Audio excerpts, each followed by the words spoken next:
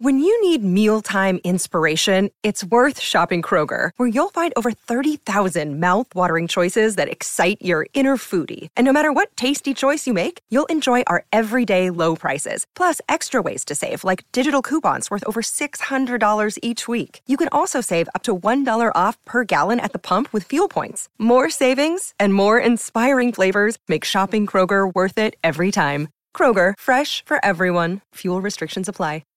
If you're interested in listening ad-free, go to patreon.com/thescpexperience. There you can enjoy my ad-free podcast and never have to listen to ads again. That's patreon.com/thescpexperience. Now time for the story. Why are we doing this? Neil asked as we stood on the deck of an unnamed ship.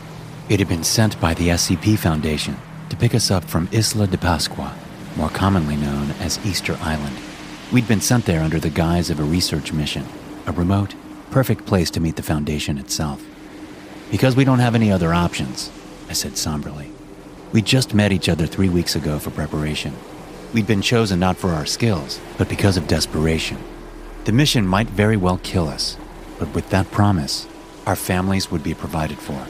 His 3 kids all suffered from a degenerative genetic disease with no official cure. The Foundation promised to fix them. I myself was months away from death. I had stage 4 liver cancer. A cure had been promised should I survive the mission, alongside a handsome paycheck. But Easter Island was not our final destination.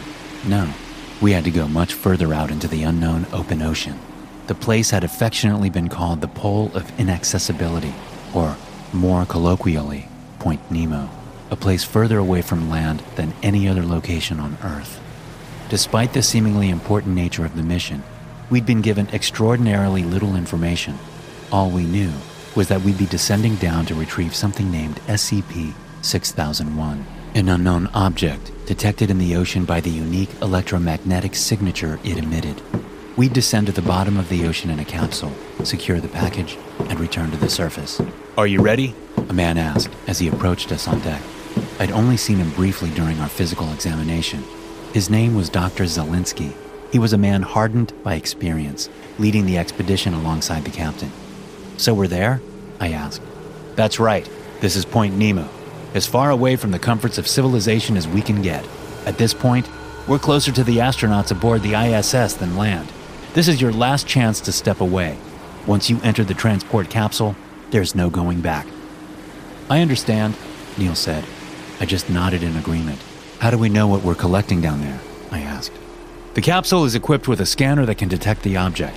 Just let the machine do the work. Your purpose is to make sure the object doesn't produce any adverse effects on the capsule or yourself. Understood?" he explained. We nodded. They'd explained the risks. They talked about an unknown sickness that affected people and animals in the depths. But the fact that it might be produced by the very thing we sought to bring back sent shivers down my spine. "We're doing this," I said. Neil agreed. With that, we were escorted to the transport capsule, which was a miniature submarine built to withstand the immense pressures of the depths below. Once inside, the only hatch was sealed. My ears popped from the increase in pressure, but at least it wouldn't change during our descent. The capsule would keep the pressure stable during the entire trip. "Good luck," one of the crewmen said as he knocked on the door. Then they dropped us into the ocean, the world above vanishing as water enveloped around us. "Do you actually know anything about the SCP Foundation?" Neil asked. I shook my head. "No, but they seem legit enough. As long as they stick to their word, I don't care." "You're ready to die, risk your life?" he asked. "I'm already a dead man. At least here I have a second chance." From there, we sat glued in silence in front of the one minuscule window the capsule held, sinking slowly towards the bottom of the ocean. A few fish swam by, curious as to what metallic beast had invaded their home. But as the pressure increased, few managed to keep following. The blue, shiny fish we'd seen in the shallow waters gave way to strange and foreign creatures lurking in the depths. Before long, the sun had all but vanished, leaving us in a new world of darkness, only ever seen by a handful of people. Loud creaking sounds were produced as the metallic hulls settled. It was a new world. This is something else," Neil said as he pointed to a few glowing jellyfish in the distance. In a world absent of light, life had somehow found a way. "You're about 16,000 feet below. A voice sounded over the radio. You'll be at the ocean basin soon. Zelensky said. I looked over at the echo sounder, which was rapidly counting up as we sunk. Once it had hit 18,345, we came to an abrupt halt alongside a loud clunk. I guess we made it. Do you see anything? I asked. Nothing. It's just dark. I flicked on the floodlights attached to our capsule. They illuminated our surroundings, but it was fairly barren. A few strange shrimp-looking creatures scurried away, and some dense fish passed by. Where is this thing? With the capsule's engine, we could easily maneuver around the ocean basin. We rotated around, looking for the recorded electromagnetic signature. We've got something here, I said as the equipment lit up. Follow it. Zelensky's voice emitted over the speakers. On the ground, dozens of eels were swimming along the path we followed, all seeming to move towards the same signature as we were. It was a slow process, but as we got closer, more and more sea life joined in on the journey. Doctor, are you seeing this? Neil asked. This can't be normal. Zelensky tried to respond over the radio, but his voice turned to a static mess due to the interference of whatever thing we were looking for. Then, the rich sea life turned to a graveyard. Hundreds, if not thousands of fish, eels, and shrimps lay dead on the ground, with more sinking to their deaths as the life fled from their bodies. Why would they go towards certain death? Neil asked. Yeah, why would anyone do that? I responded sarcastically. I guess the signal lures them in. I don't know. We kept moving, the communications system going haywire due to the interference. Shut them down. They're not going to help us now, I ordered. With silence in the capsule, we kept moving. Despite the heavy radiation, none of it was on the lethal side of the spectrum. While it pretty much jammed any chance we had at contacting the surface, there was no reason for it to kill the sea life. Then we saw it, a strange yellow orb that glowed through the dark.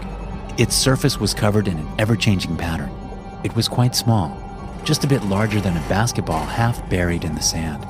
There were even a handful of fish circling around, seemingly immune to the lethal orb, but they were all deformed. One of them had a chunk of flesh missing from a bite, while another seemed to be covered in tumors. That's it, I guess. Looks weird, I said. Let's just get it into the Faraday box and get it out of here. This place is creeping me out. The Faraday box was a miniature cage meant to contain the electromagnetic waves, allowing us to regain contact with the surface. I don't feel too good, Neil said as he finished up the containment procedure. What's wrong? I asked. I don't know. Let's just get back up. With that, we started our ascent, turned the radio back on, and alerted the surface. With the two of us anxious to breathe proper air, we didn't linger. Neil was looking terrible, pale as a sheet, with sweat soaking through his uniform. Are you okay? I asked. He just looked at me with bloodshot eyes. Then he collapsed onto the floor of the capsule without speaking a word. Hey, Neil, wake up! I yelled as I shook him. He looked bloated, with numerous bruises covering his entire body. His breathing was shallow at best, and his abdomen seemed almost to tear apart with expanded skin. Hey, something happened to Neil. I need help, I called through the radio. Keep the ascent going. Is the object secured? A strange voice asked. Who is this? Where's Zelensky? I asked. He was called away for another project on the mainland. Just come to the surface. We'll help your friend. We were rapidly approaching the surface. The first few rays of daylight could be seen from the surface, but Neil wouldn't last that long. Then we breached, and we were met by a team in hazmat suits. They carefully hoisted the capsule up, out of the water towards the deck. First, they let us get out, putting Neil onto a stretcher before they attempted to bring the Faraday box on board. Careful with that thing, one of the men called out. Neil had already stopped breathing by the time they took him away. I wanted to go with him, but for just a moment, I turned to the still hanging capsule, and I noticed one of the chains about to break. Guys, watch! I tried to say, but the chain broke, causing the capsule with the Faraday box to come plummeting down onto the ground. The box broke, allowing the orb to roll onto deck with the crew. Instinctively, everyone just started running away from the orb, all except for me. I just stared at the majestic ball as its pattern shifted, captivated by the mysteries it held. The crew didn't get very far, though.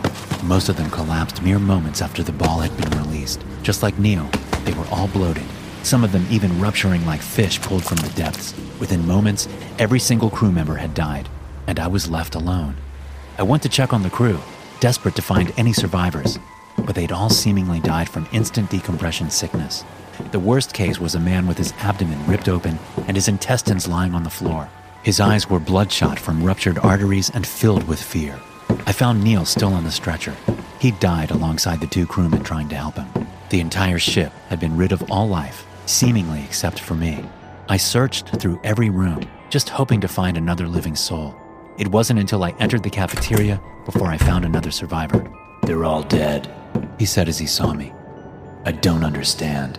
He was in shock, as was I. We just sat together and waited. Surely a rescue operation was on its way, if not to save us, at least to get their hands on the orb. "What a cruel joke," the man said. "What do you mean?" I asked. "I'm dying. Mesothelioma. Probably got it working for the Foundation. I'll be dead in 2 months. Still, I was left alive, while everyone else is dead. Why?" "Dying, huh? I know the feeling." I wanted to give him some words of comfort, but I was too broken from the experience. We didn't speak much after that. We just walked back and secured the orb inside its Faraday cage. We found another crewmate, meaning that 3 out of the 100 or so crew had survived, all with terminal diseases. The Foundation stuck to their word, though. They put me through treatment and took care of Neil's family. But I can never return home, not with the knowledge I've gained. I'll be kept at an undisclosed location until the day I die, or until they offer me another job.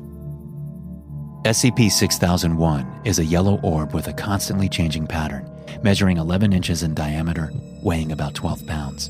It was located on the ocean basin at Point Nemo, extracted on June 3rd, 2017 by the top-secret team led by Dr. Zelinsky, who took leave before Incident 01.